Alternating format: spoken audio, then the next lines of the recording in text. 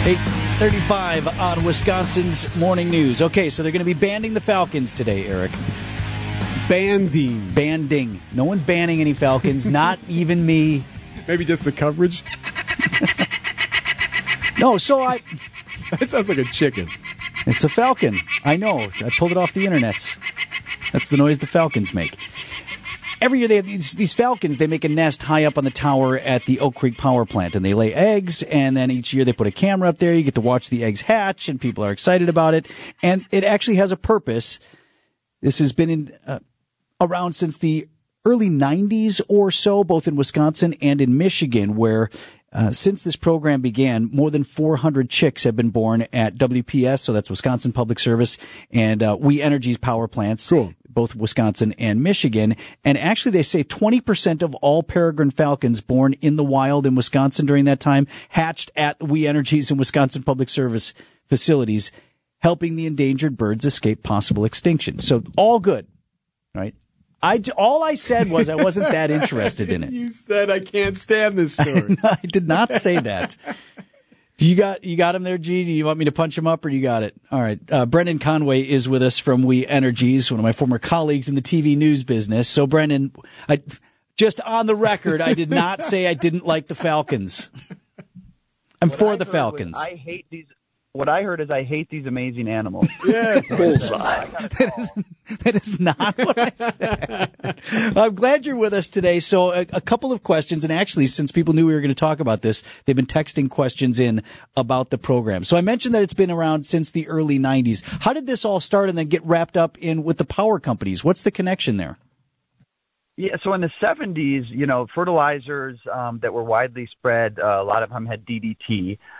Falcons were, eating things that had fertilizers in there or other animals that could eat a lot of birds. And what that was doing is basically thinning their shells. So falcons were going extinct. They're actually on, some list of possible extinction. And so falcons like high cliffs near water. Well, there's not a lot of high cliffs in Wisconsin necessarily, at least not in this side of the state, but we have power plants. And so Greg Septon, who is our Falcon manager, and he works across the state in a lot of different capacities, he helped start this thing in the 90s. I mean, he's incredible. And he realized we can put up just nest boxes. Falcons will naturally migrate there. And that started coming back. So 1992 it started, and it's just been this incredible. I mean, this is the fastest animal in the world. 200 miles an hour they can dive. They really are just an incredible animal, incredible species. And they're around probably singularly because of Greg Septon and his work to bring them back. Well, and so people are interested in it, and over the years then you've innovated so to let more people into what you're doing with the camera up there and all that. Do you know, or do they know, is it the same falcons that come back and nest in Oak Creek every year and in these other spots, or is it just whoever shows up first? So they do know, and that's interesting. So that's one of the things we're doing today. So we're banding them. So they get little bands, and then we name them. That's part of the fun part of it. But that bands allows them to be tracked. So falcons, they do tend to go across the world. But year after year, they're unique that they do tend to come back. Actually, this year, sometimes there's a bit of a fight. So the males will fight over coming back, and whoever that male wins will tend to then nest there maybe for a number of years. At this Oak Creek site, I don't remember exactly how many years, but it's been the same two pair who have been coming back year after year, giving birth and then coming back the following year. Oh, really sweet. So animals. Fight night, that's what I want to see. Can we get a camera on that? If you do watch the cameras, when they feed the chicks, yeah, they come back with pretty large birds. I mean, falcons will basically go and snatch other birds out of the air, and then they will bring them back and they feed them to the chicks. So it's a little bit gruesome sometimes if you're looking, but it's nature, and that's how it's. We don't normally see look away, children. Well, are there ways, Brendan, to be able to see the birds even when they're not in the nest? Are there general areas where they tend to go? I know you said they go everywhere, but are there some spots along the shore in southeast Wisconsin where it's easier to spot them? Well, I think that's one of the reasons that people get so into this is falcons. I mean, you don't see falcons around too often. First of all, they like cliffs and high areas, so you're not going to see them around too much. And you tend just not to see them around. I mean, birds of prey are unique in that way. You don't see birds of prey around very often. So that's what is so neat about this is you get to actually see them kind of in an element, that you normally never would. You might get lucky and see them. They're sometimes photographed. But no, it's not. You see more common birds more often. Let's put it that way. And if you do see a falcon in your backyard, make sure you don't have a small animal out there because, again, they will. They're aggressive. They're strong. They're fast, and they're pretty smart. That's nature, kids. See, wanted you to see this. All right. So you mentioned, and we're talking with Brendan Conway. Can we get them to attack the seagulls? Right, no kidding.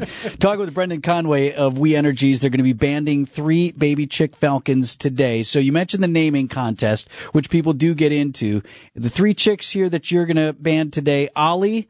Well, the naming contest I'll mention was you asked folks to submit names of their favorite Wisconsin mascots, so from the colleges. So Ollie would be in honor of Ollie the Owl at Waukesha Tech.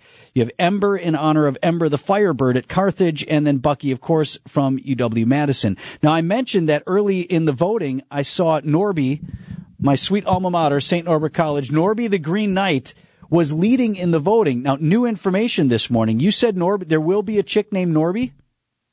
Correct. Yeah, Norby actually won. Clash in honor of Clash the Titan for UW Oshkosh was number 2. But we're going to give those we're going to give those names to birds in our Weston power plant since closer. So I tried to, when we kind of assigned the names to the birds, we tried to pick closest to the school and the location. So for instance, Iggy in honor of the golden eagle at Marquette will be from our Valley power plant, which is right downtown. So, yes, but Norby will be named for the Weston power plant.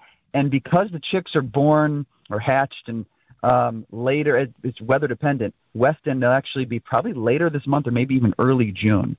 And what's interesting is, so Greg Septon goes up to these plants.